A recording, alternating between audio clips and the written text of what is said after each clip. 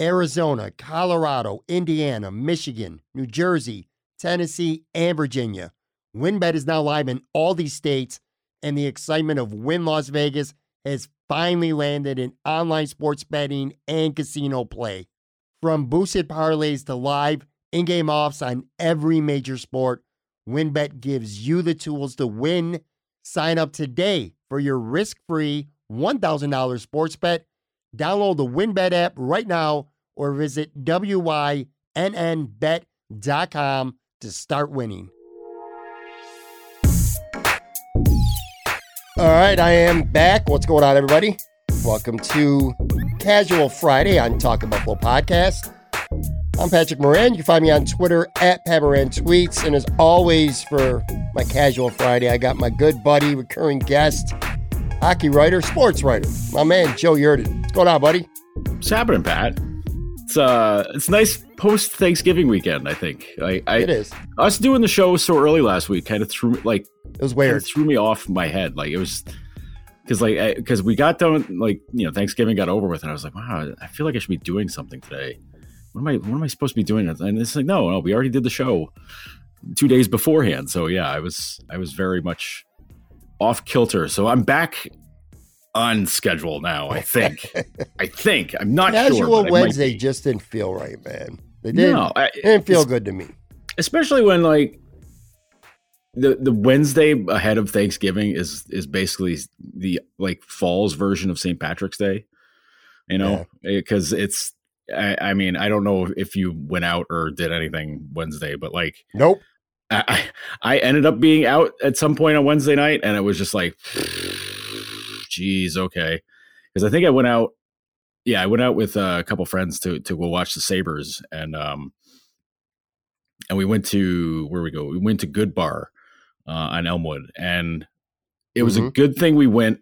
It was a good thing the game was at 7:00, because if it was like a 10:00 start, there was zero chance of getting in there or getting in any place that would have had the game on. You know what's funny? When you get to be our age, if it's a night like, say, the night before Thanksgiving, you want to get out early and, just have a couple drinks, watch a game or whatever. It's still as far as I know, it's the biggest bar night of the year, and I'm sure it turned into a cluster. At some point. Let me tell you, there was when we left Good Bar, now mind you, it was 9:30, 9:45, just after the game got over with. We were like, we got to get out of here. It's going to get too crazy. We got to go, let's go somewhere else where it's not going to be as busy. And we get outside. There's a line to get in Good Bar that went down the block almost to Forest Avenue. I was like, okay, I didn't know it was going to be this busy here, but geez, okay. And then walking down Elmwood, you will pass Jackrabbit, which is brand new and it's hot. Same thing, line out the door. We stopped by the Beer Keep, which is a great spot. It was busy in there. They had a DJ going for some reason. It was just loud. I was like, okay. I was like, I don't know. I'm like, me going out on Elmwood now is like, I feel very much like I'm the old guy. Because when there's a DJ and there's people showing up to dance and be seen and stuff, and I'm just like, oh man, I can't deal with this. Right? Find me the quiet corner bar. I'm fine. Are you team Coles or are you team Good Bar? Generally speaking, I've always thought that was a good competition. It always felt to me, at least when I was coming up anyway, because I grew up on the West Side, so those bars were they still are right next to each other. Oh, yeah. And there was it was kind of like Coke and Pepsi or Burger King and McDonald's. When I was a kid anyway, I was team Coles for the record. You know what?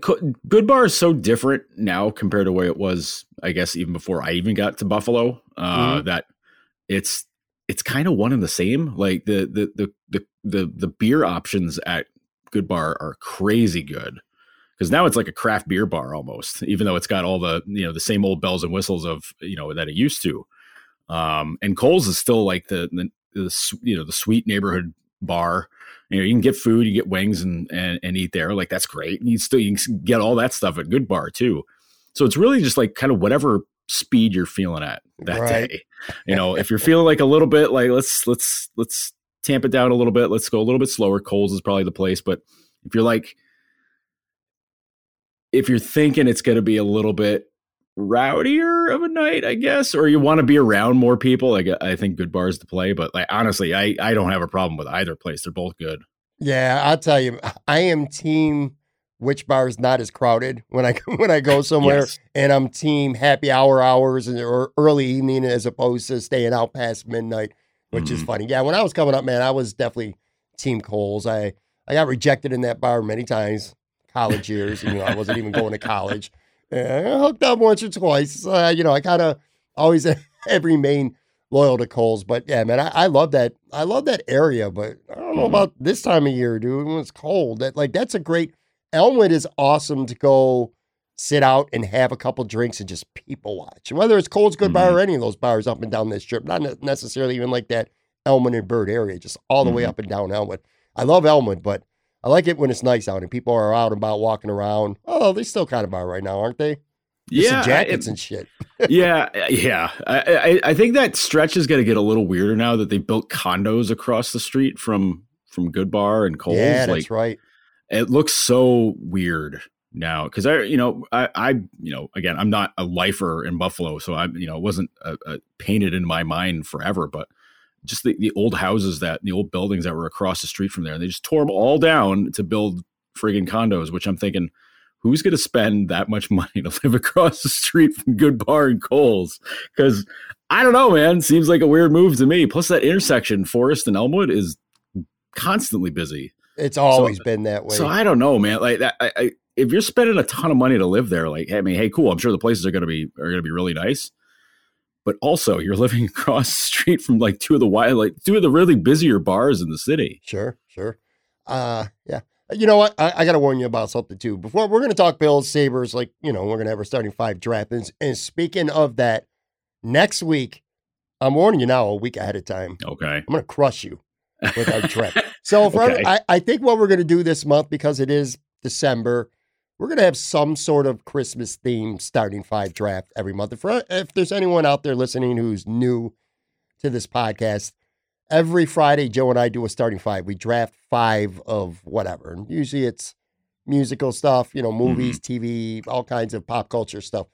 But we're going to do Christmas stuff. Like today, later on today, we're going to do Christmas songs. And then next week, we're going to do Christmas movies. And I'm warning you now because that's all I've been doing all week, watching Christmas movies. I have going into this season, and I had a conversation with Eric Gwynn from Cover One, which kind of changed everything. I'm not a Christmas movie guy. Like I've seen not all. I've seen a lot of the classics or the like the most popular mainstream ones, but I Mhm. haven't watched a lot of Christmas movies. So I decided I'm going to be a complete social outcast this entire month and do nothing but watch movies. I started this on Monday. You and I are taping this like around lunchtime here on Thursday. I've already watched 11 movies, Christmas movies What? that I've Oh my never god. previously seen. And I don't want to give you I don't want to get into detail on how I feel about them, although if you follow me on Twitter, you'll know. But Mhm. yeah, I've watched The Santa Claus 1 and 2. I've watched Christmas Chronicles 1 and 2.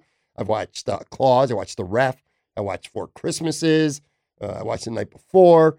There's a new one on HBO Max called 8-Bit Christmas that I just watched, The Holiday.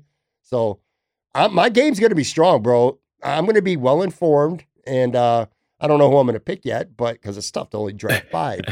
I'm telling you right now, my Christmas movie knowledge is going to be through the roof by the time we get together for this next week. Let me just say that if you keep tipping your hand on Twitter with the I movies can't that you help really myself. like, I'm gonna have you well scouted. I'm an But attention whore, Joe. I can't help myself, man. hey, listen.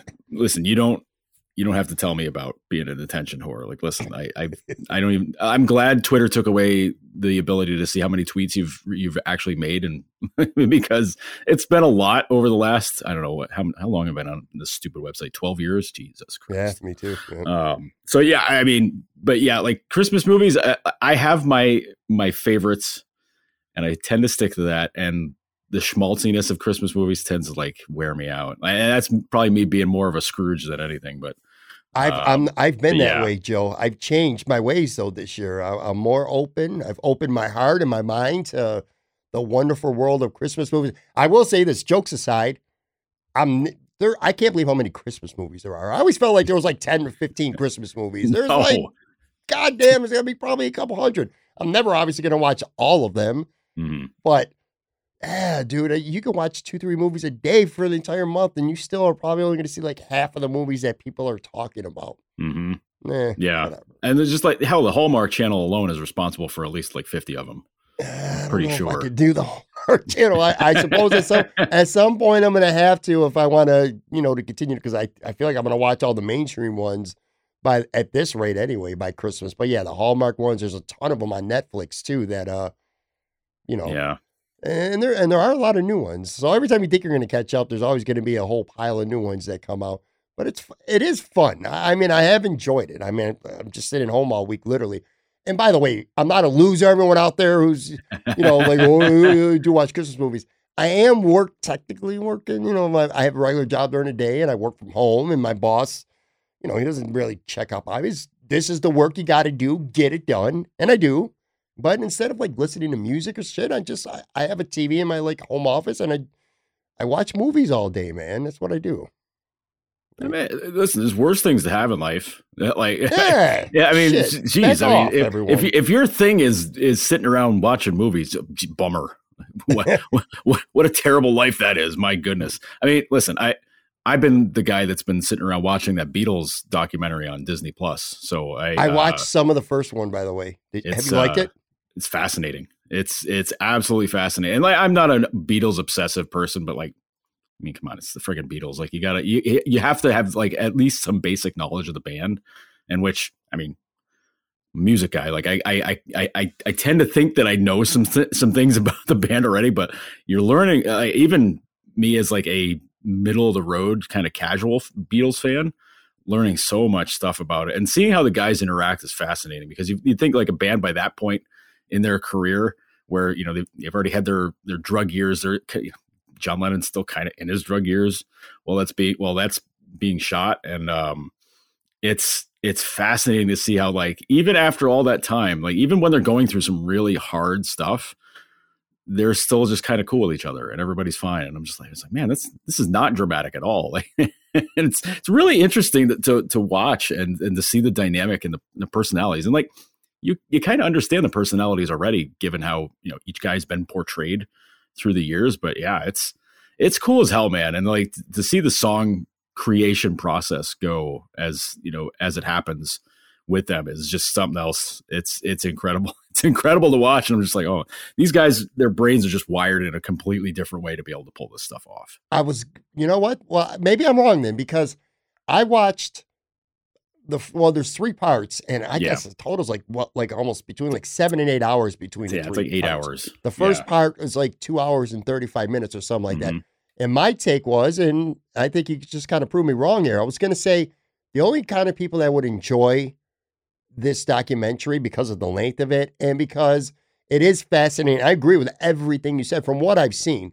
But my take was you have to really, really, really like this band a lot to sit through what basically is just them, a lot of the documentary, just sitting around coming up with songs or talking or whatever. I mean, like, you almost got to be like borderline obsessed with the band. But that's not true. Obviously, you're proving me wrong right now, because you just said you're a kind of a middle of the road Beatles fan. Yeah, but I'm also like a bit of a music dork too. Like, doing radio for all these years, and college radio and stuff like that, where you're just like obsessed and swamped over with music constantly. So like, even if you're just like a casual fan of the Beatles, it's really like, I don't know. For me, it's interesting. For some people, it just might be like, oh my God, 2 hours of these guys sitting around, dicking around on the guitar and like playing, messing around, and Ringo kind of looking like he's bored, waiting for everybody else to figure out the songs and everything. Like, you're just kind of like, I will say, I don't think it's for everybody. But I think depending on the frame of mind that you go into watching it, I think it's really interesting. Yeah, see, maybe I was in the wrong frame of mind when I started watching it, because to be honest with you, man, I was laying in bed, I put it on, and I was kind of messing around on my phone, on Twitter, right, messing around with TikTok a little bit. I will say, so I was bored, but I will say this: I did catch parts where they were coming up with a couple songs, and again, I only watched some. I'd say a little more than half of the first part. I didn't watch any of 2 and 3, but it was pretty cool to see them starting to come up with verses and stuff. I know Let It Be was one, and Get Back. I don't know if Let It Be was one. I can't remember. I think it might have been, but definitely Get Back was definitely one song in the first part that they went through the process of coming up with. Yeah. McCartney that was cool, man. He basically pulled it out of the ether. Like it's just Yeah. like it was him and George and Ringo just kind of sitting around, and then Paul's like kind of noodling with the guitar, and then he's kind of putting words together, and then suddenly he's just kind of like, all right, he starts going, get back, and he's like, Yeah. starts doing it, and he's playing it on the bass, and then Harrison just kind of perks up and he goes, oh, you got something. Okay, we got something now. And it was just like out of nowhere, suddenly there's a gigantic hit song. And you're like, the okay, cool. Yeah, watching the creation process of a song when you're probably the most iconic band that's ever existed is, that part was cool. I will probably give it a watch. And in fairness, I probably shouldn't be messing around on Twitter or my phone and looking at TikTok videos when I'm watching it. It does seem like the kind of thing that if you're going to watch it, like you need to actually absorb it and watch it. But anyway, yeah, that was cool. Like I said, next week we're going to do Christmas movies. Today we're doing Christmas songs. For that, though, let's start with the Sabres instead of the Bills. All right, I have to interrupt this podcast real quick right here at this very point, and for good reason. What you've heard up until now and what you'll hear after this is a podcast recording that Joe Yerdon and I did roughly around lunchtime on Thursday. And if you do podcasts or if you listen to them, depending on when they're recorded, you'll know one of the biggest pitfalls of recording something the day before is that so much could happen after you're done recording. Joe and I spent a good 15 minutes of this podcast talking about the Buffalo Sabres goaltending, how lousy it's been, and that they need to make a move and they need to make one now. Didn't know any names, but we spent a lot of time talking about that. And then we also spent time talking about their top prospect goaltender, Ukko-Pekka Luukkonen, who's been very up and down in Rochester. And we talked about how it would be a good idea to keep him in Rochester, let him get as many games, let him get as many minutes as possible. That was our initial recording again, Thursday, around lunchtime. Well, as fate has it, not 15 minutes after we wrapped, after we were done recording, the Sabres make a trade for a goaltender. They go out to get Malcolm Subban from Chicago. Not really much to him. Kind of falls in line with the other goalies that they got right now up here in Buffalo. But anyway, so they make a trade for a goalie. And then maybe 20 minutes after that, the Sabres promoted UPL to Buffalo because Dustin Tatarski went on the COVID list. Again, these were things that happened after we were done recording, literally right after we were done recording. So we didn't talk about it. And because we spent so much time talking about goaltending stuff, that now doesn't matter because they've made these moves. I decided just to nix that part. So that's why I interrupted us here. I'm going to get you right back to the podcast. When it resumes, Joe starts talking about Tage Thompson, Owen Power, and then the rest of the podcast is stuff that we recorded yesterday. So just want to let you know that. And on that note, right back to the podcast. Here we go. They give up a lot of goals. It's not necessarily always the goaltending. Sometimes the forwards aren't playing well, or sometimes the defense isn't playing well. You wrote about in Die by the Blade. In fact, that just dropped today as we taped this. I believe it dropped this morning, Thursday. It's totally okay for fans to be excited about the imminent arrival of Owen Power. Elaborate on the column that you wrote for Die by the Blade a little bit. Well, I dug into what Power's done this season for Michigan, and Michigan's like a super team. I mean, I know there's not a lot of people watching college hockey. Like that's just not, it's not happening, but they can basically field almost two lines full of guys who are or were number one picks or like first round picks. It's just an unbelievable amount of talent. I think they had 5 first rounders taken in this past draft, Power being one of them. It's a stupid amount of talent. So it's a loaded team, but even still, Power's second in the country in scoring as a defenseman. He's the leading scoring defenseman by 7 points over anybody. He's got 3 goals, 20 assists, I think it is. I'm trying to remember this off the top of my head. And he's got a lot of points in the power play. I think it's like 12 points in the power play. But he's, when you're getting half your scoring in the power play, half at 5-on-5, awfully good. And the defensemen in the past who've scored at this kind of rate, Cale Makar is a big one. Because when he was at UMass a few years ago, when he came through here and lost the national title game, he was with UMass against UMD. He had like an all-time season. He scored like 16 goals or something that year for UMass. He was incredible. And, it's guys like him. Charlie McAvoy was another guy who had, not as big stats scoring wise, but like as soon as he left BU and went to the Bruins, he was a monster player for them. And even a guy like I originally had him mentioned in the story that I took him out to mention McAvoy, but Scott Perunovich is another one who won a Hobie Breaker, who put up giant numbers as a junior at UMD. And like guys that do this as defensemen, like Power is, are rare in college hockey. Like we've seen it more lately, but guys that can put up points like this and play in a dominating sort of way like this are extremely rare. And I said, my bold prediction was that he was going to be a Hobie Baker finalist. If he doesn't win it this year, I'll be shocked. And he's damn good. He's unbelievably good. And I know it was, people were just like, well, he's not as high, he's not as like overwhelmingly number one as guys like, as like Darlene was, or, Jack Hughes was, or, any of these other guys that went number one. He's rounded into form where it's like, okay, this guy's dynamite. And he's a big kid too. He's 6'6", like 6'6" defenseman, not a thunderous hitter, but like, are you going to run up against a guy who's 6'6", like on defense? Are you looking to skate into a guy that's that big? Like, no, of course not. So as this season goes on, and Michigan's got to be, they should go deep into the tournament. If they don't, it's a huge surprise. But Michigan's worth watching. If you have access to the Big Ten Network, Fridays, Saturdays, or Sundays, watching some Michigan hockey is not the worst idea, because Michigan's fun to watch, but Power's on the ice constantly. And, there's a Sabres goalie on that team. Yeah, Eric Portillo. Yeah, he's their starting goalie there this year. And like he's gotten kind of downplayed because he has this, super team in front of him. So, but even still, Portillo's playing pretty well. So, and you know what? Him and Power are probably both going to sign here after this year. I'm less confident on that with Portillo. I would bet if I owned a house, I would bet the house on Power coming signing with Buffalo after Michigan season's over. But I think in Portillo's case, maybe not quite as much, but he could.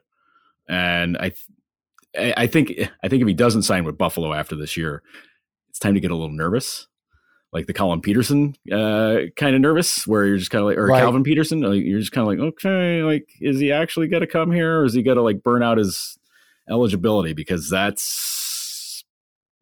becomes an open possibility if he doesn't sign after this year. But I got to believe he's gonna. You talk about a goaltender, and I'm going to backtrack a little bit, because I should have asked you this before. How long could the Sabres go if UPL is not ready? Okay. I don't know when Anderson's coming back, but let's just say they determine, and they're not rushing these kids in Rochester right now. Yep. Let's just say UPL, who, from what I understand, I haven't watched, but I read, and I follow a lot of you guys who cover hockey. He's been up and down in Rochester. Mm-hmm. He's had some good moments, and he's had some really shitty games too. Let's just assume he's not ready right now. How long can the Sabres go on not making any move at goaltending and just rolling out Tatarski every night, or God forbid Dell? And I know eventually Anderson will be back, eventually, whenever. But do they got to make some move at goal? Now, look, I know they're not going anywhere in the standings. They're not making the playoffs. But, I mean, you also don't want your team going out there playing their asses off, playing their hearts out every night, and then they lose 6-5 because the goalie can't stop a fucking puck. At some point, right. you got to make a save. The quote, make everything, make a save. He's right. I mean, you got to have respectable goaltending, or maybe it might start to affect the morale of the team, or something like that. How long can they go on before they like make some kind of move? Not much longer, I would say. The way Tokarski's gotten lit up the last few times out, the way Dell has not provided any sort of help in relieving that. If Tokarski has a bad night, you can say like, well, at least Dell can step in there, clean up the mess, and then maybe get another start or two. That hasn't worked out that way. They're close to a point where a lot of those really strong effort games are not necessarily going to waste, but like from the confidence perspective, where like guys are going all out, you got to kind of save that at some point. Sure. And if the goalies aren't able to back that up and get it done, that's not great either. Like, I mean, you can take your lumps, because this team's going to have some of those nights where they're going to get knocked around, and like that's how it goes. But you can't have your goaltending be the source of problems every time out. Like that cannot be the way. And I think that's why everybody got geeked up when Ottawa waived Matt Murray recently, and they were just like, oh, they got to claim him. They got to claim him. I was like, well, he's owed $15 million after this year. Like, I don't think they're claiming him, especially because he's been bad in Ottawa. Like it's been a whole bunch of issues there. Like Ottawa, not a good team. Murray had COVID last year, I think it was. He's had some trouble, recovering from that. At least struggling with it, like energy and whatnot. Sure. So I mean, like there's issues there. But it costs so much money, and like it's the raw cost. Who cares about the cap hit? Like Sabres are so below the cap, it doesn't matter. Like they're barely above the floor, for crying out loud. Like taking on a $6.5 million cap hit on a goalie, not a big deal. But with what we know about the owners, that he's owed like $15 million after this year, and probably another $3 million this year. Like you're gonna pay. You think Terry's itching to pay a goalie $18 million after like trying to scrimp and save? The last couple of years and trying to get around with Ullmark and these guys, not a chance. So, but I think Elliot Friedman mentioned that Buffalo has interest, but like Ottawa's got to eat half that money, which, hey, I think that's only right. Considering Murray's at his lowest value possible. And if they're desperate to move on from him, hey man, like you got to eat half that money, and like that'll, maybe we won't ask you for a first round pick then. Like maybe it's just a second round pick to do it, like that's the price of doing business there. But yeah, when it comes to UPL, I think if UPL was another year along and there wasn't his development years hadn't got kind of fudged around the last couple of years because of COVID and everything, he would certainly have gotten a call by now. I have to believe it. But the fact is that they got to get him right in Rochester first. They got to get him the reps, and they got to get him the games, and they got to figure out, what's making him tick and what makes him go. Because if they don't get him figured out, they don't have a goalie pipeline really, because then you're waiting another year or two on Portillo, and then, Devin Levi in Northeastern, like that's another, year or two maybe after him. So like you don't want to have your pipeline broken, for another couple more years. Like that does them no good. But you got to know what you got in UPL. And I think the games that he's looked outstanding are like, you're like, wow, that's the guy. That's the guy we need. But then there's other games where, he's given up like 4 goals on 15 shots. And you're like, what the hell, man? Like what the hell? What guy do we have, night in, night out here? So if I think UPL was a little bit more solidified and he was owning it every game, and like some of those, it was a little bit more consistent, I think he'd be up already. As it is, he might still come up anyways because things have been that bad with Dell and to a certain and another level Tokarski. Yeah, for sure. All right, let's take a really quick break. And on the other side, I got a couple more Sabres things that I want to hit on. We'll spend a few minutes talking about the big Bills-Patriots game coming up next Monday. And then again, we'll finish with our starting 5 draft. This week is going to be Christmas songs. Be right back.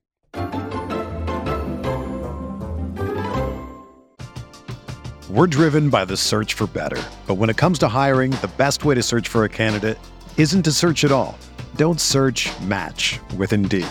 Indeed is your matching and hiring platform with over 350 million global monthly visitors, according to Indeed data, and a matching engine that helps you find quality candidates fast. Ditch the busy work. Use Indeed for scheduling, screening, and messaging so you can connect with candidates faster.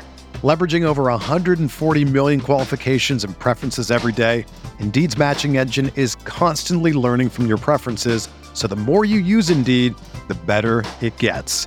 Join more than 3.5 million businesses worldwide that use Indeed to hire great talent fast. And listeners of this show will get a $75 sponsored job credit to get your jobs more visibility at Indeed.com/Blue Wire. Just go to Indeed.com/Blue Wire right now and support our show by saying that you heard about Indeed on this podcast. That's Indeed.com/Blue Wire.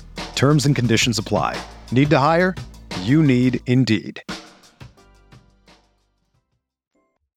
When you need mealtime inspiration, it's worth shopping Kroger, where you'll find over 30,000 mouth-watering choices that excite your inner foodie. And no matter what tasty choice you make, you'll enjoy our everyday low prices, plus extra ways to save, like digital coupons worth over $600 each week. You can also save up to $1 off per gallon at the pump with fuel points. More savings and more inspiring flavors make shopping Kroger worth it every time. Kroger, fresh for everyone. Fuel restrictions apply. All right, I'm back with Joe Yerdon. Now, you wrote on your Noted Hockey Substack, which, by the way, I'll put a link to that. If you have not yet subscribed to that, obviously go ahead. Joe does great work. He's putting out some really good content with that. But anyway, you had questions recently with a guy named Jack Han, and among them was Tage Thompson, who's just continuing to play really good. For those listening who don't know who Jack Han is, tell us a little bit about that guy, and then tell us a little bit about what was revealed in the post that you wrote for your Noted Hockey. Well, Jack's an absolute hockey whiz. Like he's a very smart, brilliant guy. He's written a handful of books on hockey tactics, breaking down, why teams do what they're doing, like how guys are working off each other, how different power plays work out. What makes them tick, things like that, like breaking down what makes some of these NHL teams go, and how some of these players operate. Like it's fascinating. He at one point was an assistant coach with the Toronto Marlies. I mean, he's a young dude. Like he's probably a little bit younger than I am, and I got to know him years ago when he was writing for the Montreal Canadiens. So he's a guy I've known for a bit, and he's done some great stuff with his hockey tactics books, his ebooks. Fantastic stuff. I cannot recommend reading them enough, just to like broaden your mind and become more of a dork about hockey. Like that's the way it is for me. But when it comes to some of the stuff on the ice, and like, listen, I know my boundaries when it comes to like expressing my, I don't want to call it expertise, but my knowledge on the game. I have my limits.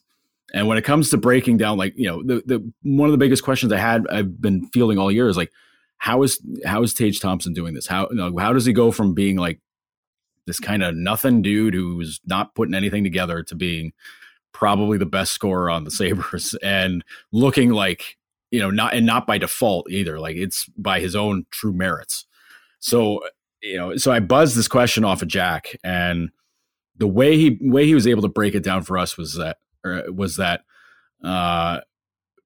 the situation that he's in now with Buffalo is so much more favorable for him and how he plays, because the way he was used before as a winger, and the thought that he was going to be a power forward didn't work. It didn't work. I mean, it's very obvious now that it didn't work. But he's not that kind of player. He's like, Thompson's like 6'6", 6'7" now, which is crazy. It's crazy. He's legit 6'7" too. Like I've talked with Tage enough to know that me at 6'2" is looking up at him going, geez, okay, man, you're all right. But he's got such great hands, and he's got such mobility that he's a different kind of large size player. Like, he's able to be able to do a lot of things that smaller forwards do. And when he does that, Jack broke it down saying like, that's tougher for a guy to do along the wall, do it along the boards, because because he can only do so many things there. So putting him in the middle, which is a position he hasn't really played a ton at before, puts him in a spot where he can do a lot more of these things and be able to do it to his advantage.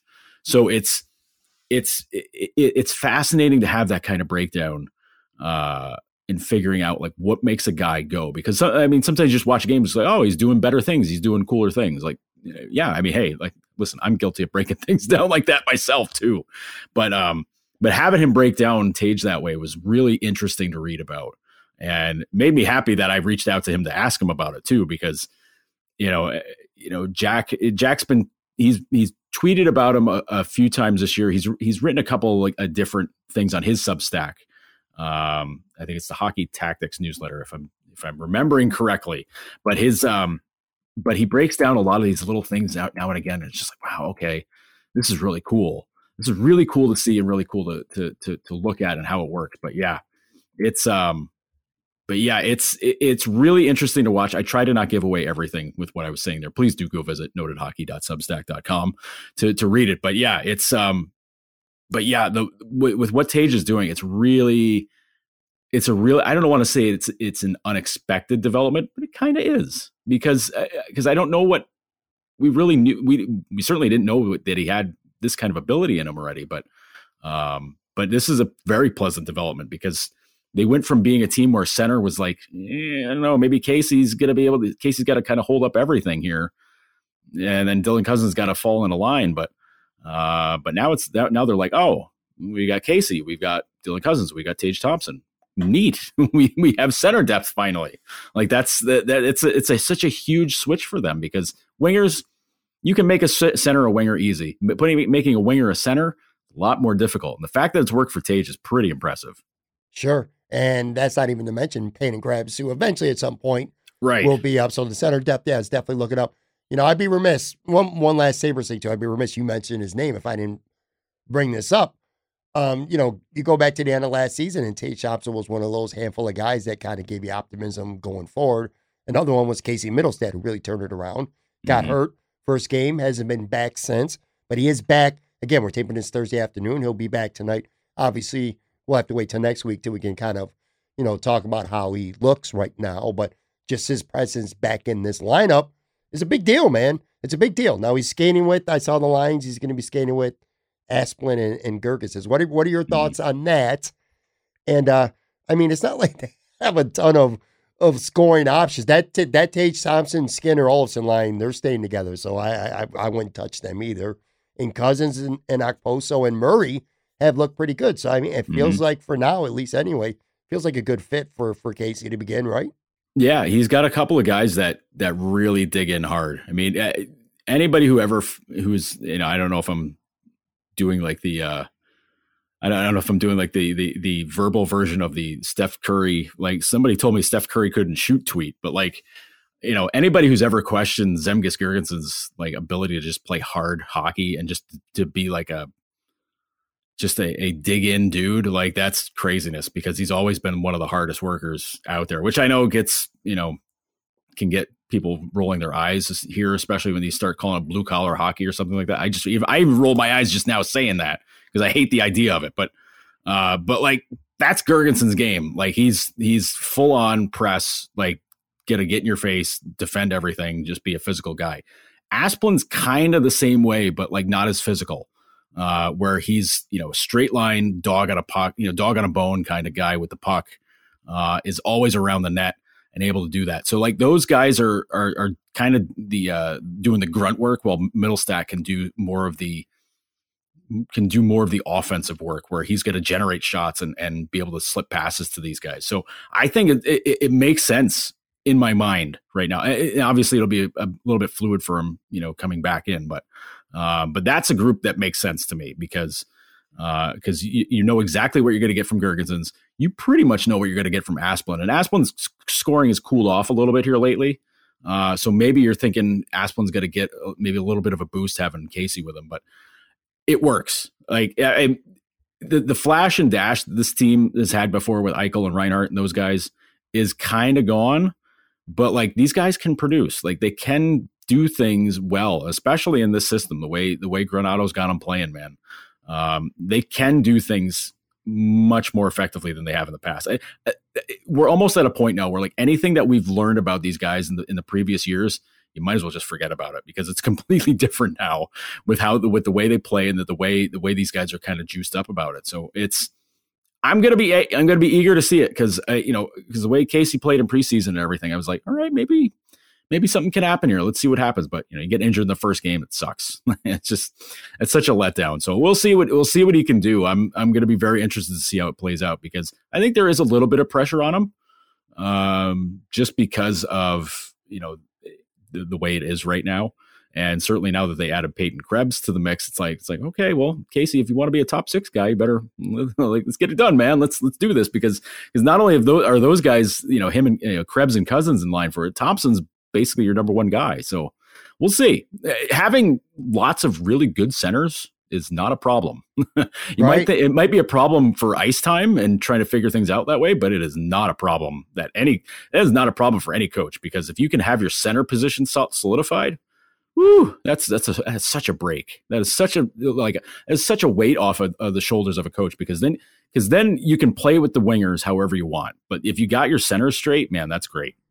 I'm excited about KC returning. Not as excited as I am about next Monday, though, because, look, there's no way around it. It's a huge game. Mm-hmm. I don't know. Well, yeah, I do know. It is the biggest game of the year. Originally, I thought beating Kansas City was going to be the biggest game, the biggest moment of the year, because, and we've talked about this before, I thought that they had to beat the Chiefs. Not just for the standings, not just to get the W in the win column, but I think mentally to be able to get over the hump, they had to know that they could beat the Kansas City Chiefs if they end up playing them in the playoffs. Had they went to Kansas City and gotten smacked after playing 2 shitty games against them last year, I think that might have stuck around. So I thought that was the biggest game, but not anymore. I mean, this game on Monday night is the biggest game of the year. It's certainly the most meaningful game of the year. It's certainly going to be the most impactful game of the year. It's literally for first place in the AFC East. And now everybody notices, I am gonna pat myself on the back. I told you this shit like 3-4 weeks ago, man. Don't sleep on the Patriots. This is a very good football team. They play well. The offensive line is good. They run the ball. They have, I would call it a conservative passing game, but hey, it works. And they play hella defense, man. They're really good, and I don't even need to tell you how well they're coached. I do think the Bills are the better team still. And even without Trey White, I still think the Bills are the better football team. 1-53, I think the Bills are the better team. I think they're more talented. They're at home. It's prime time, and it's a big game. So there's lots of things going the Bills' way. But if you just think this team's going to come in and just, lay down to the Buffalo Bills, it ain't happening. This is going to be a good game, and this is an important game. Like, what are your thoughts going into this? Because New England's been, not one of them, New England's been the hottest team in the NFL now for the last, 5 weeks? Yeah.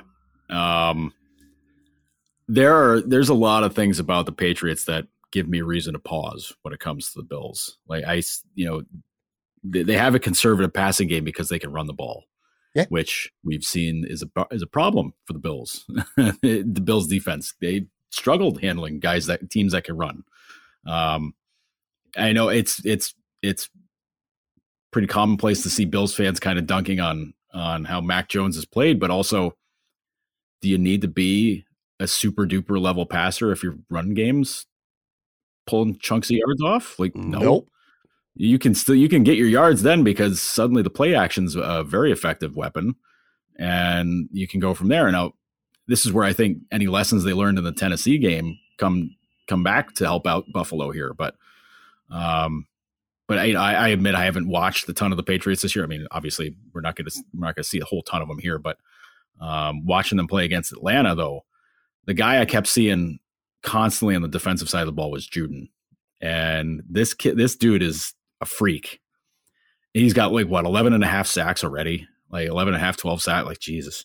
And I just keep thinking, boy, if the line ain't got their head on straight Monday night, you're going to see a lot of him chasing Josh Allen all over the place, because holy crap, man, he's impressive. It's so weird to be saying this about New England because of how bad they were last year. Listen, we know why we know the reasons why. It was first year without Brady. Half their defensive starters all sat out because of COVID. Yeah, big deal. Yeah, it wasn't. I mean, I might be sarcastic. It was a big deal. Oh yeah, but half the good players in the roster basically got a year off because they were just like, forget this. We ain't gonna deal with this. But they got basically the great defense they had 2 years ago basically came back. And they added guys to it. And now it's like, oh, well, here's why they're really good. The defense is great. And they don't really have a superstar guy back there. That just, they had, when they had Stephon Gilmore, it was like, okay, well, I guess he's the star, but he ain't there now. So, what are they doing? It's almost like a no-name defense, except Juden has been so much in the backfield that he's the star, man. If you ain't paying attention to him, if they don't have him marked up every time they come to the line, they're going to be in for that. The offense is going to be in for a hard night. because that defense is very difficult. And, listen, the Bills offense has been up and down. Yeah, pretty good. It was weird. It's weird they beat New Orleans 31-6, and you're just kind of left going like, I don't know, it wasn't that great. Like, you're not sitting there going like, wow, the Bills are back. You're not doing that. You're just kind of like, well, they got to win, so that's good. But Allen wasn't really going off. I would have been great to see him throw for 400 yards and just make it look effortless. Like, that would be great. But I don't know, man. And I'm not, obviously I'm not a Bills fan, and I'm kind of a natural pessimist going into these things, but it's a lot of bad juju for me, looking ahead into this game, because I'm just like, I don't know, man. It's a huge game. Yeah, Bills got to win it because they got to get back on top of the division. But I don't know. When you set that opening line got set at what, Bills giving 3, that's the standard line for a home team. Home team laying 3 points is the standard line. So it basically tells me they think it's a pick'em line. And I'm like, okay, all right. This is kind of normal. This is what they're looking at it as. So I don't know. I don't know. There's a lot that doesn't sit right with me about this matchup. I guarantee you on Sunday and Monday, when all these experts are picking, you'll probably see close to a 50-50 split. I think you're going to get a lot of people picking the Patriots. Let me say this too about Mac Jones. I'm bothered. He's getting anointed already, and that shit annoys me. I'm a sucker, and the one thing I have done besides watch Christmas movies all week is as I continuously put on ESPN in the morning, just because I'm a fucking glutton for punishment and an idiot. And it may as well be called the New England Patriots channel, because they spend literally, and the other half's the Dallas Cowboys, by the way, but they spend half their broadcasts, all the shows too, talking about the Patriots. And it's Mac Jones this, Mac Jones that. Look, Mac Jones is all right. He might turn into be a star in future years. He's okay right now. I think he's a great fit for the Patriots. No question about it. But yeah, it's this defense. And I'll tell you this, man, they deserve the praise they're getting because they're very much for real. Now, you could say, sure, if Josh Allen doesn't slip, the Bills beat the Titans. All right, they got their asses kicked by the Colts. They didn't deserve to win the Jacksonville game. I don't care if they should have beat Jacksonville. Yeah, every shitty team should beat every good team should beat every shitty team. It doesn't happen. The Bills didn't deserve to win that game. They got their asses handed to them by the Colts, and they lost to the Steelers. You look at the Patriots, they're 8-4, and I'm telling you right now, I've watched these games, dude. Their losses, they lost to Dallas in overtime, where Dallas needed a 53-yard field goal or something to send it to overtime, and they got a lucky call, too. The Patriots should have won that game. Opening week, they lost to Miami by 1 point. It was a red zone fumble by Damian Harris. They were going to beat Miami very easily. Right now, New England could be 10-2. And then they lost by 2 points. Now, I'm not saying they should have won the game, but they only lost by 2 to Tampa on Sunday Night Football. So this team is good. And they've beaten some pretty good teams, too. It's not like they've played they have played the Jets twice. But, they smacked Tennessee. Now, they were down a lot of guys, but they smacked them. They beat up on Cleveland. They beat Carolina on the road when Carolina was okay. They beat the Chargers on the road. They're a good football team. Now, I'll say this for the Bills, for optimism. Losing Trey White sucks. All right? I mean, he's one of the best players on the team. He's one of the best cornerbacks in the NFL. You can't deny that ultimately, in the long run, is going to be a detriment to this team. But for the purpose of this one specific game, and you look at this team right now going into Monday night, as opposed to last Thursday when they were playing the Saints, I think the Bills are actually better off than they were going into Thursday's game. And I say that because, yes, you lost a Pro Bowl corner in Trey White, but you're getting Spencer Brown back, and you're getting Star Lotulelei back, and you're probably getting John Feliciano back. So the offensive line will be where they want it to be, and the defensive line will be where they want it to be. And again, stopping the run for New England is going to be a big deal. So I would say the Bills are actually, for this one specific game, plus the Patriots don't have any great wide receivers. I'm not sold at all on Dane Jackson being the second corner now, and I'm not sold on Levi Wallace having to be the number one corner. Although he's played well this year, I will give him that. But that might get them down the road. But for this game, and it's all about winning the division first and foremost, I think the Bills are in better shape going into this game than they were going into the Saints game. Yeah, You mentioned the receivers for New England, and anytime, and going back into the Brady years, anytime they had a receiver that you're just like, oh crap, they got this guy. It was weird. Like Randy Moss, the one time, Deion Branch was always really good, but like, I don't know, they didn't, having a superstar receiver has never been their thing. They've always been like, hasn't.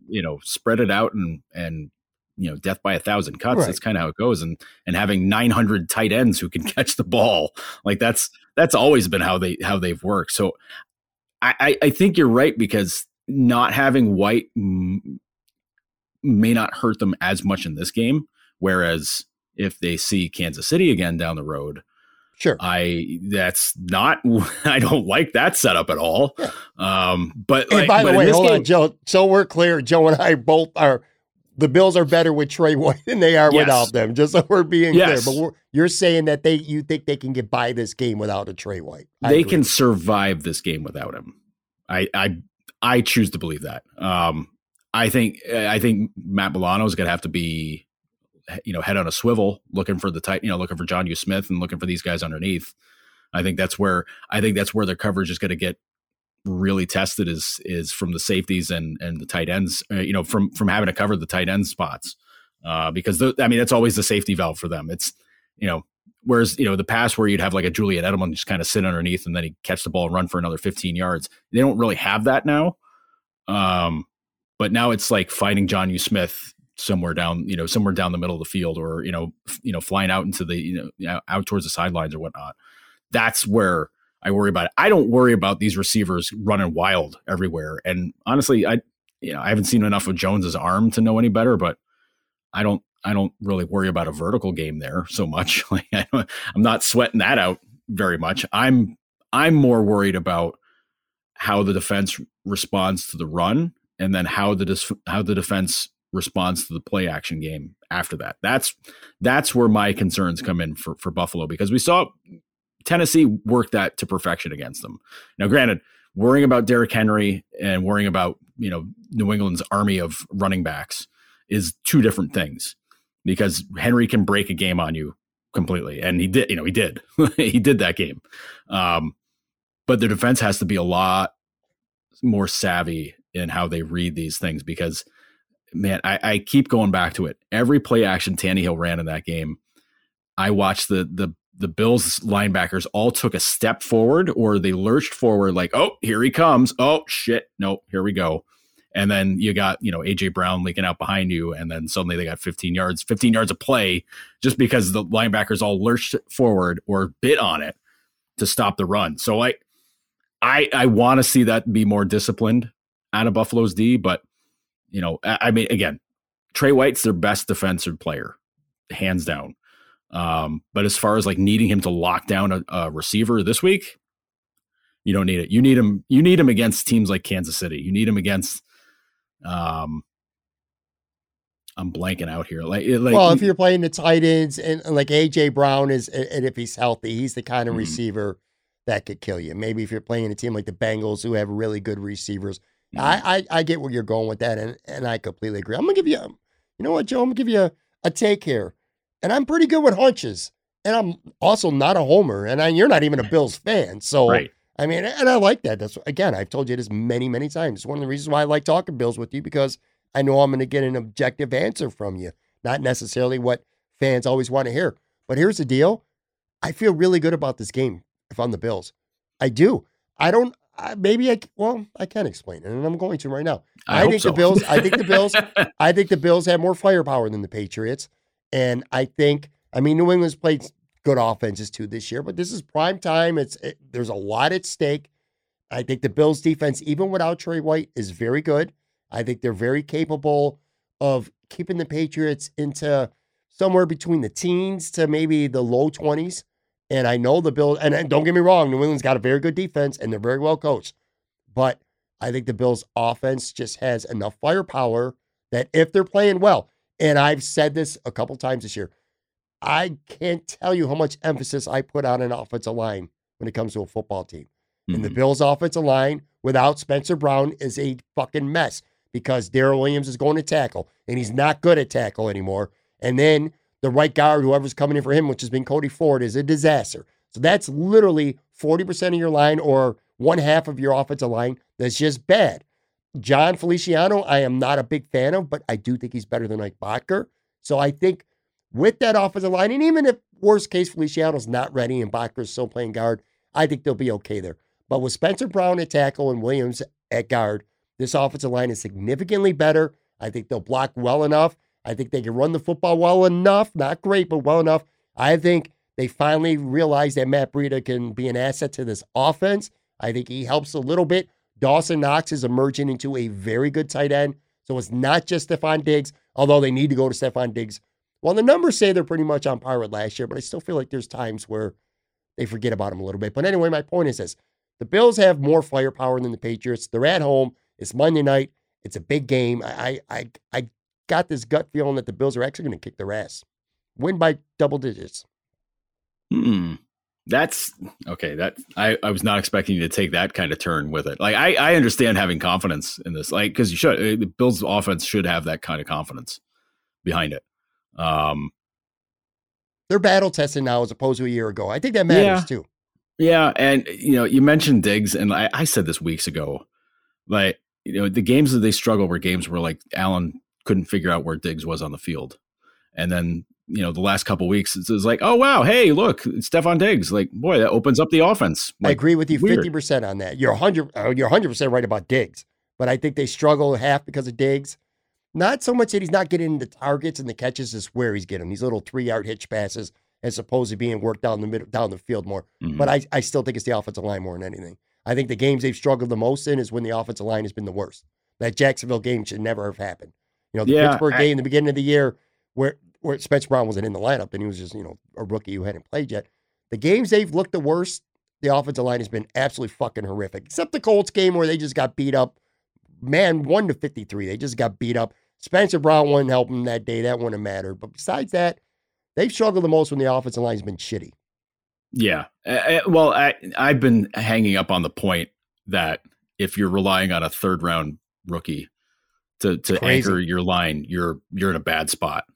Like that's been my point all along, and that's why I fist pumped when Tim Graham wrote that a few weeks ago.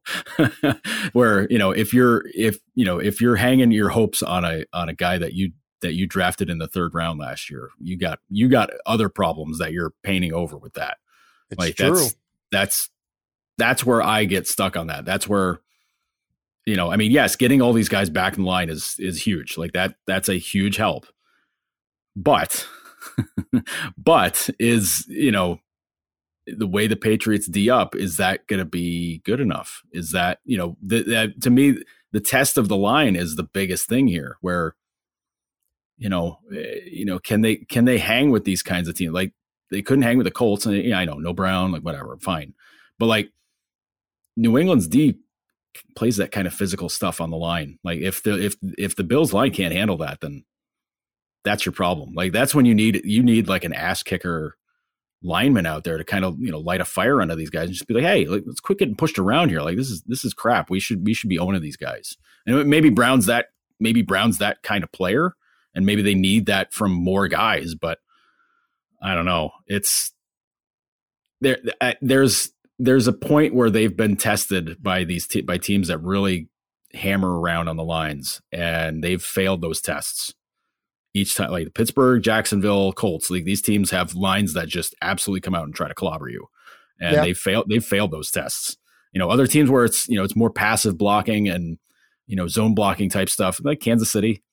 Like they've passed those tests because that's essentially how the Bills like to play it. So it's like getting another practice in against, except you're playing an opponent.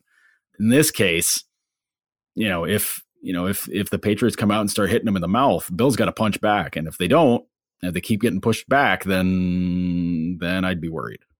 I agree. That's a very fair point. I liked what Tyler Dunn wrote a couple weeks ago. He basically said the Bills are front runners. If they're better than you, they get out in front, they'll dance on your grave, but if they get hit with that uppercut, they don't know how to respond. I'm not going to sit here and tell you it's going to be easy. I've been very high on the Patriots now again, I'm not just jumping on this Patriots bandwagon now. I've been saying it for a while. I think they're good. And their defense has been really good. 13-0, 7, 6, 24, 13. That's the amount of points they've allowed per game over the last 6 games. So 6 games, they've yet to allow 25 points in their last 6 weeks. Not going to be easy. Just a gut feeling, man. Sometimes you just get that gut feeling. I think the Bills are going to play, maybe they're going to play their best game of the year offensively. And it could certainly going to come at a good time because the Bills need to win this game, for the record. I mean, yes, I think they need to win this game. Yes. Because if they, first of all, when it comes into division, maybe even the playoffs, bro, the way things are going in the crazy-ass AFC, if the Bills lose this game on Monday night at home to the Patriots, now they're a game and a half behind the Patriots, then they go to Tampa on the road the next week. You want to talk about a week where maybe not having Trey White's going to hurt you. How about Mike Evans and Chris Godwin being the 2 wide receivers for Tampa with Tom Brady throwing them the ball? That's got potential for disaster. And then also on the schedule, the Bills have another game at New England this time. So this is a very, very big game. I'm not going to go as far to say it's must win. It's not a win or go home situation, but they're going to be in a lot of trouble if they lose this football game. Simple as that. I don't think they're going to, but I think they're in trouble if they do. Yeah, I've had a handful of Bills fans tell me that, like, if they lose this game, they're just like, oh, it's all right. You know, the rest of the schedule is kind of easy. And it's like, well, you have 2 other really hard games. Sure. At least 2 other really hard games after this. And it involves, you know, New England again, and then Tampa Bay. And they're like, oh, well, you know, they got Carolina, they got the Jets again. Things are okay. Like, they'll be fine. Like, I don't know, man. Like, I wouldn't want to go lose 1 or even 2 to New England. You can't do that because then you're definitely not winning the division. You want to beat Tampa Bay because, you know, again, it's getting one over on Brady. You know, because Brady has a Chipper Jones against the Mets kind of lock on the Bills for some reason. For a lot of reasons, but like, you know, even now it's like, geez, how's this guy still in everybody's head here? Like that's goofy. But you don't want to be in that spot where it's like, okay, well, you know, if we can't win the division, don't worry, we got the playoffs. Like, I don't know, do you? You know, like, I mean, everybody's sketchy and they're like, well, I don't see any reason why they would lose to any of these teams. I go, well, the Jacksonville games, why? Like that, you can't get critical on, you know, saying like, oh, they got these other teams on lockdown, don't worry about it. It's like, well, you thought you were going to beat Jacksonville by 60. So, you know, I don't know. You can't get complacent. And like, I don't want to say that's kind of what Ty Dunn was getting at about this, where it's complacency. I think it's undue arrogance at times where it's just kind of, don't worry, we'll walk these guys. It's fine. Yeah, that's exactly what makes you think you're going to do that? Like, you haven't proven that at all. Like, wow, we'll beat Kansas City. We're going to own this. We're going to own the AFC. Like, cool. You beat Kansas City when they were still figuring their shit out. And now they have. Do you want Kansas City again? Like, I don't know. If I'm making the playoffs, I want to try to get as far away from Kansas City side of the bracket as humanly possible. Because, you know, once they round into form, we know what they're like. And we're already seeing what they're like. And people just, you know, Mahomes doesn't still look that great. It's like, I don't know, man.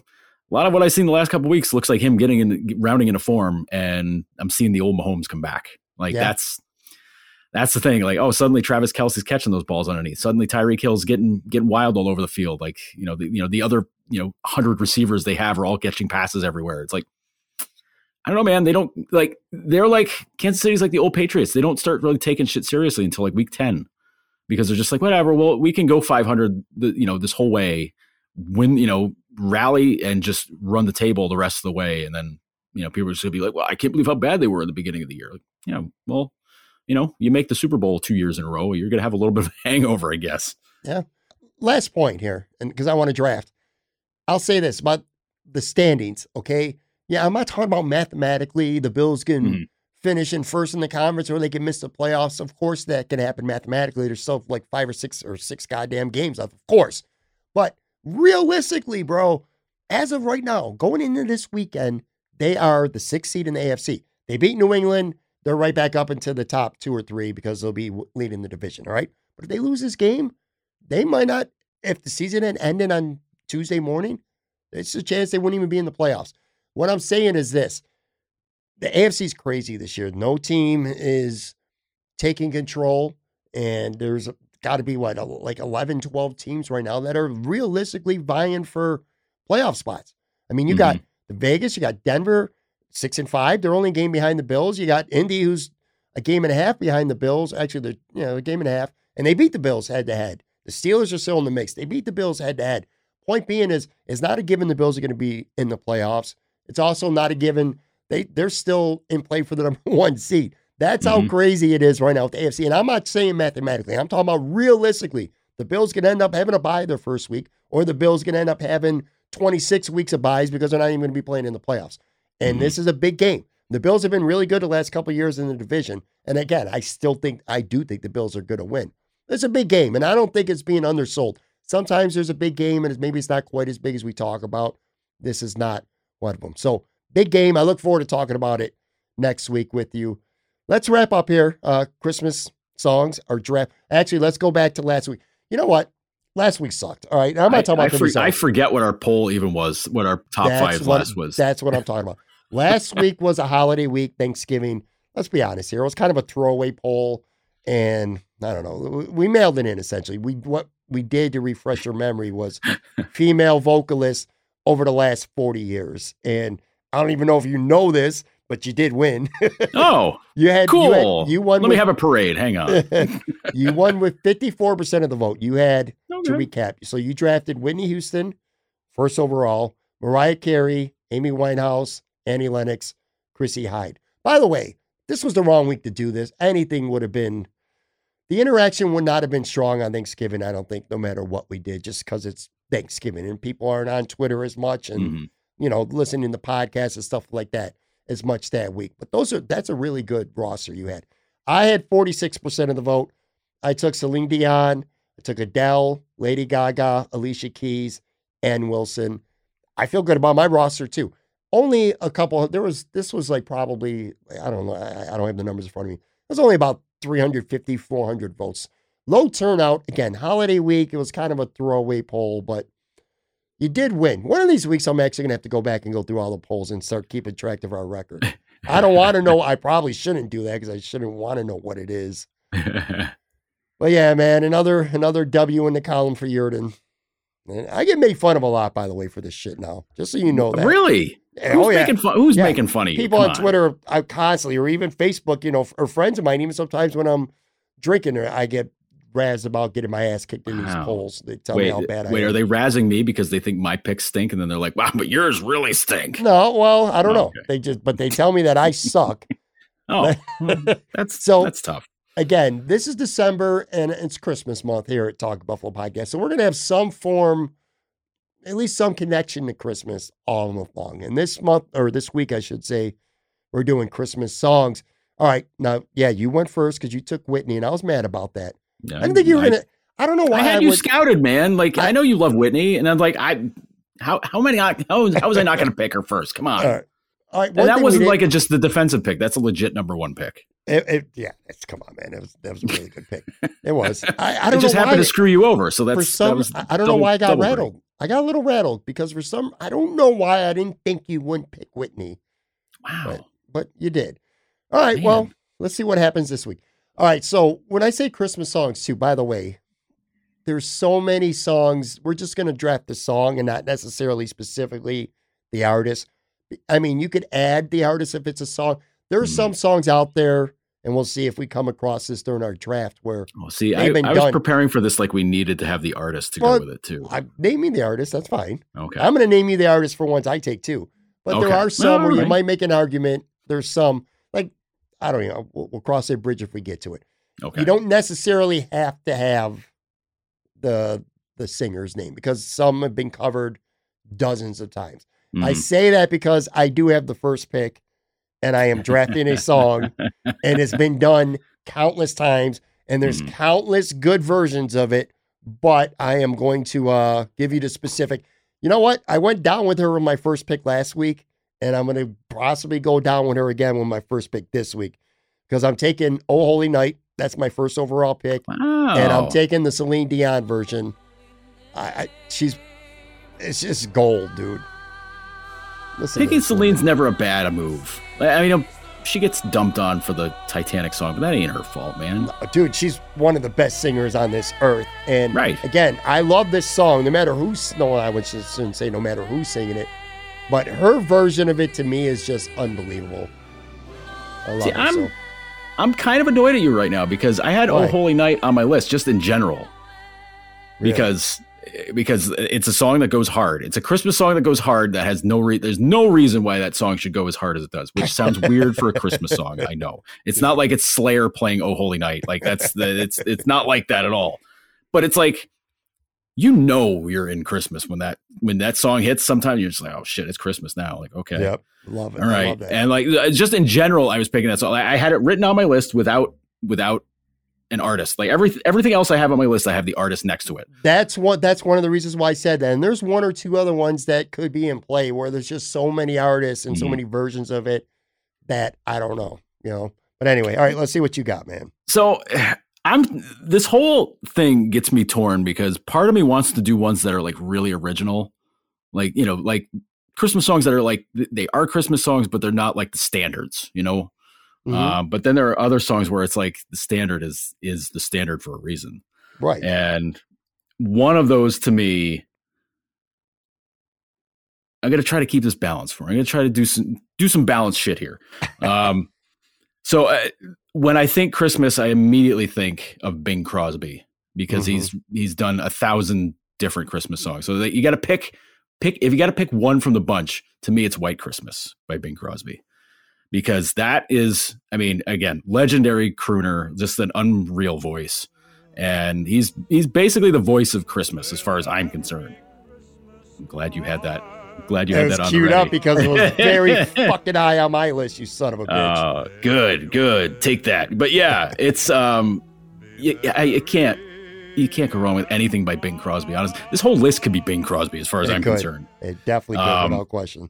No question. But I mean, it's again, like you throw that on and you're just like, you're in a mood. Like, the candles are lit around the house, the tree's lit up, it smells like cookies or, the turkey's cooking or whatever it is. And you're just like, okay, we're at Christmas now. Like this is good. Like it's like getting incense, but in a song, you're just kind of like, I'm okay. All right. I'm good now. The next, my second pick here is going to be, I'm torn. Man, there's just so many good ones. And this is going to be hard. This is going to be harder than we thought, I think. Yeah, because I think we get torn between, again, standards and, more modernized or different types of Christmas songs. Sure. I mean, I mentioned this song like weeks ago. It's the song that signals the beginning of Christmas season. It's All I Want for Christmas Is You by Mariah. I mean, listen, that somebody mentions that song like around Thanksgiving and I'm just like, oh shit, it's in my head forever now. It's never going to leave my head. And it's playing in every store. It's playing in every commercial, like everywhere. It's the most modern of like it's a standard now as far as I'm concerned. Yeah.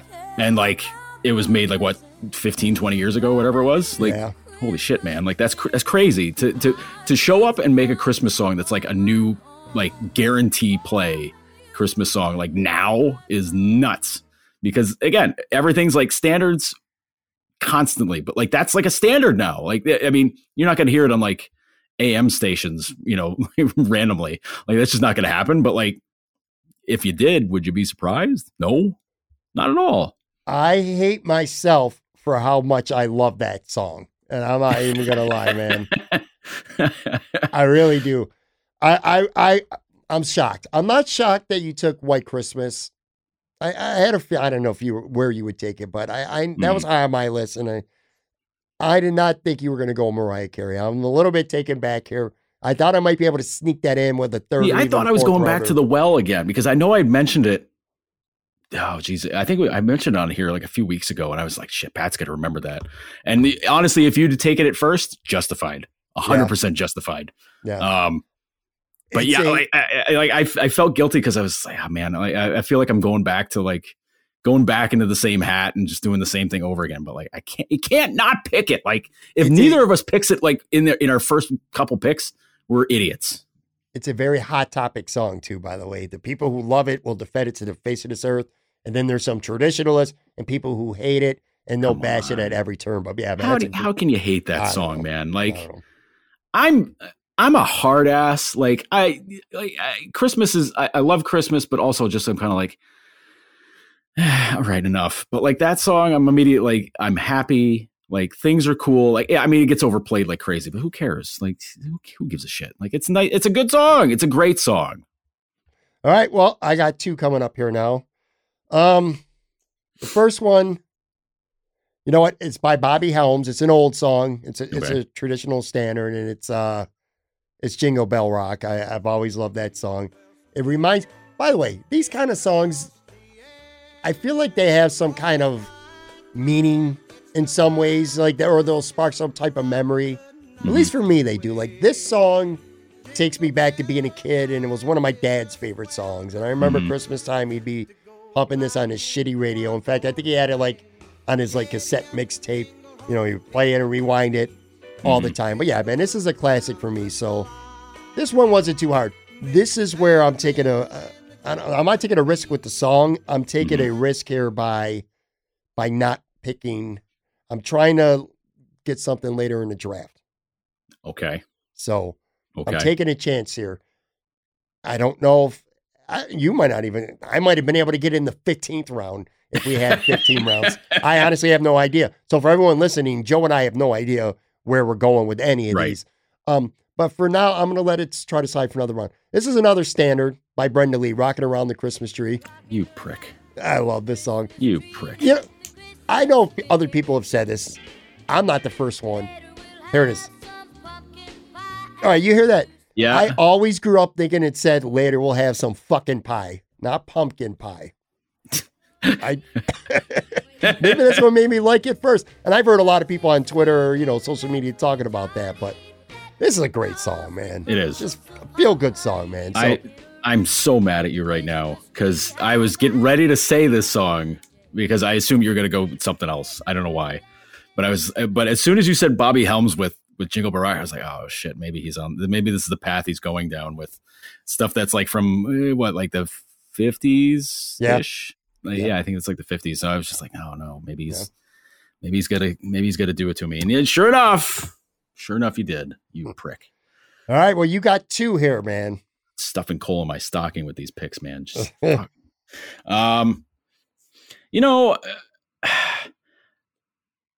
I gotta pick Holly Jolly Christmas by Burl Ives.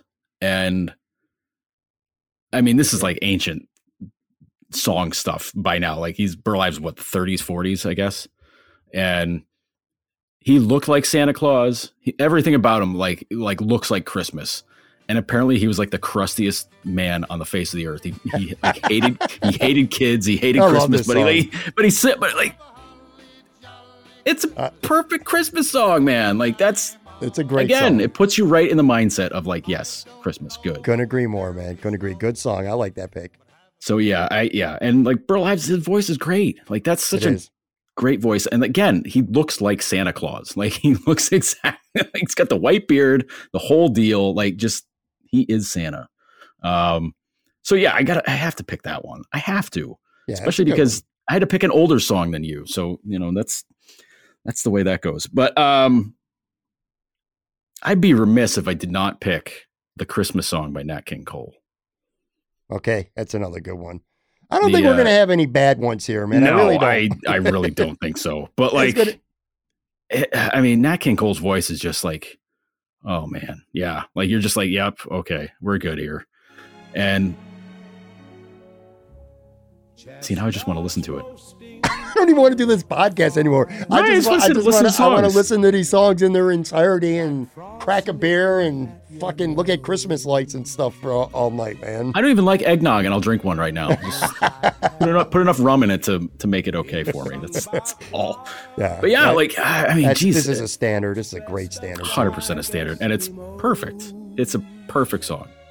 Yeah, it really is. This is a sit by the fire and enjoy song. Absolutely. Like it's a song that puts you in a place right away, makes it a great song. Like that's kind of what I draw up with these, because each song, I mean, hell, every song that we've all picked here, I can put myself in a place of being like, yep, I'm right there. Of course, Mariah Carey song, I picture them in a mall, being chased, trying to chase after things, looking like Arnold Schwarzenegger in that movie. But like every song I can pick out like where it comes from, why I know it from there, and it puts me in a certain place. Yeah. Where it's like, yep, I'm good. Like, absolutely. That's what I'm saying. These songs, they either spark memories or they make you feel a certain kind of way. And that's what I love about them. So I got my last two. All right. I did get away with the one I was trying to hide. I have no idea how it's going to play, but it's like the only Christmas rap song ever. It's by Run DMC, nice. Christmas in Hollis, man. Yes. I'll never forget when I first heard this before. Because again, you grew up listening to the standards around your house, your parents, your family's putting them around or whatever, you know them. And then all of a sudden, somewhere in time I think it was the 80s or whatever, I hear this, I'm like, what the fuck?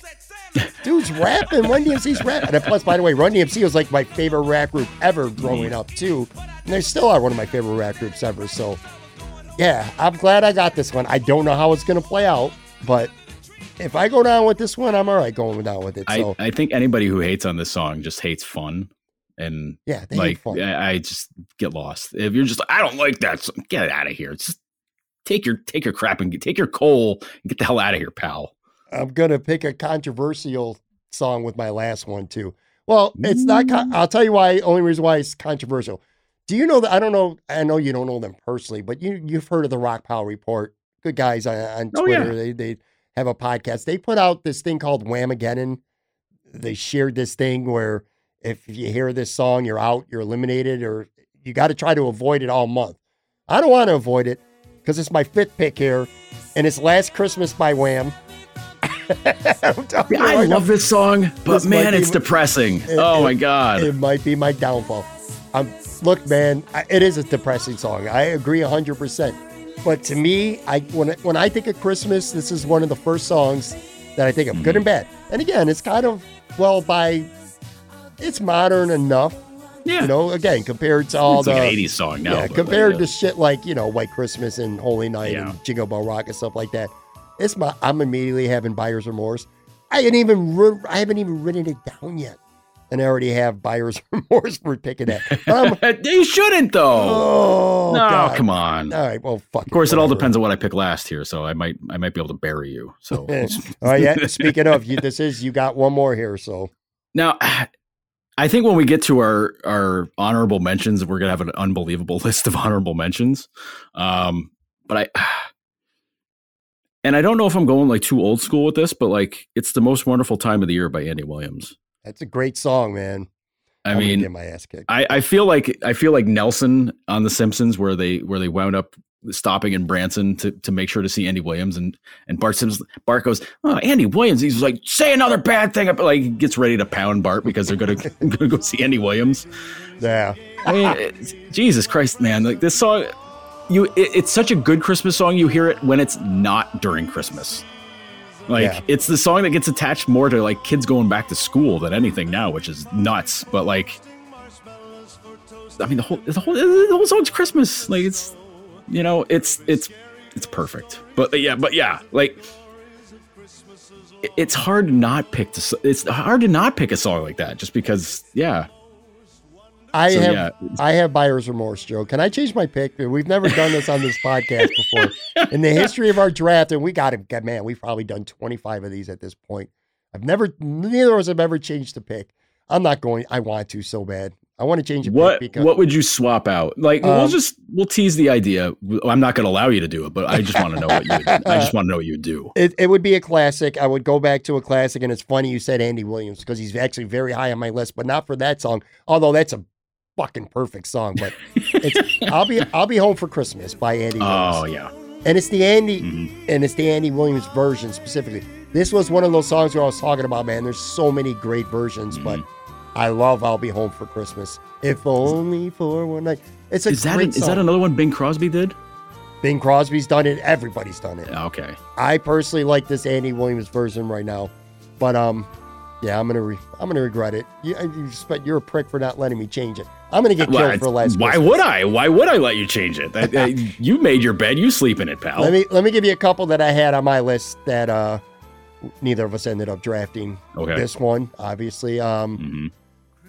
Winter Wonderland, that's a pretty popular one. If you want to go new, Underneath the Christmas Tree by Kelly Clarkson, which is actually a really pretty cool song. I don't even know that one. Yes. You could have picked that one. I would have been like, no idea. I wouldn't even know if it was good or bad. I'd just been like, okay, cool. It's a song. there's so many great ones. What are, oh, by the way, hold on. There was one, I struggled between that. I didn't almost pick that one. The one I was going back and forth with was Feliz Navidad. I almost took Feliz Navidad instead of, I want to wish you a Merry Christmas. Yeah. I almost took that one. Who did that? Was that Johnny Mathis? No, it was, oh, God damn it. I have it in front of me too. Cause again, it was on my list. It was, oh, frick. That's going to bug me. I don't know. I need to look it up now. I'm going to have to let you know. But anyway, I took that. So I got to make sure I include that. Jose Feliciano. Yeah. That's I almost took that. Yeah. Yes. I wonder if our pal Joe from Queens is going to get mad that we didn't pick Dominic the Donkey. Yeah, I fucking hate that song. I would have been so mad at you. I would have been so mad at you. I would have been so insanely mad at you if you would have if I was doing troll picks, that would have been number one on the list. Whereas like, how can I make Pat the maddest? Maybe I'll be pleasantly surprised that I won't get roasted for the wham pick. But another new one I could have taken was NSYNC. I don't know if you know this song. I love this song. It's by NSYNC. Merry Christmas, Happy Holidays. You would have gotten killed for this. Probably. You would have gotten slaughtered for this. You kidding me? Man.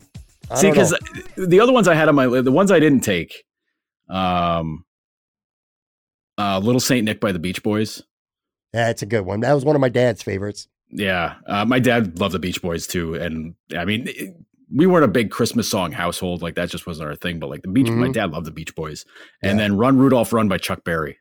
Oh, it's a good one too. There's so many good Christmas songs. I got in such like a Chuck Berry thing from watching the Beatles, like to like kind of put a bow on like our talk from like an hour ago. But like they were doing so many like dicking around playing Chuck Berry songs. And I was like, the Beatles were into Chuck Berry. I was like, that's cool as hell. And then I was going over. I was like, wait, Chuck Berry's got a great Christmas song because I think isn't it in Home Alone? It's probably in a handful of movies, anyways. But like, that's a great Christmas song. And it's just Chuck Berry being, weird, but also really cool. One last one. Do you remember? This was from the 80s by Band-Aid. It was one of those collaborations. Oh, I know. I already know where you're going. You remember this one? Mm-hmm. That one could have been a good pick too. I don't know what the reaction. I'll tell you what. Doing this was fun. A lot more fun than I thought it was going to be. I have no idea, no earthly idea whatsoever how it's going to play out. Let me recap real quick here before we get out of here. So I drafted Oh Holy Night, Jingle Bell Rock, Rockin' Around the Christmas Tree, Christmas in Hollis, and Last Christmas. Joe selected White Christmas, All I Want for Christmas, A Holly Jolly Christmas, the Christmas song. God, there's a lot of Christmases going on here. And it's the most wonderful time of the year. I might have to do, when we do our weekly Twitter poll, I might have to have like one for each and then a poll on the third. It might have to be a thread because these are going to be, knows a lot. And we'll put the artists. I'll put the artists too. Again, so I'll have one tweet for you, one tweet for me, and then a poll on the third. A lot of fun though. I enjoyed this, man. This was fun. This was really cool. Good episode as always. Make sure you follow Joe on Twitter at Joe Yurden. Check out Noted Hockey, his Substack. Subscribe to it. Bro, this was fun, man. See how it plays out. And I'm looking forward to next week too, because again, we got the Bills Patriots to talk about, and I want to see how Casey Middlestat looks, and we'll talk about that as well. Yeah, it's going to be fun. And you know what? I'm actually now in a Christmas mood. So thanks. I was not feeling Christmas at all, but now I am. So this worked out good. Maybe now I'll buy gifts. I don't know. We'll see.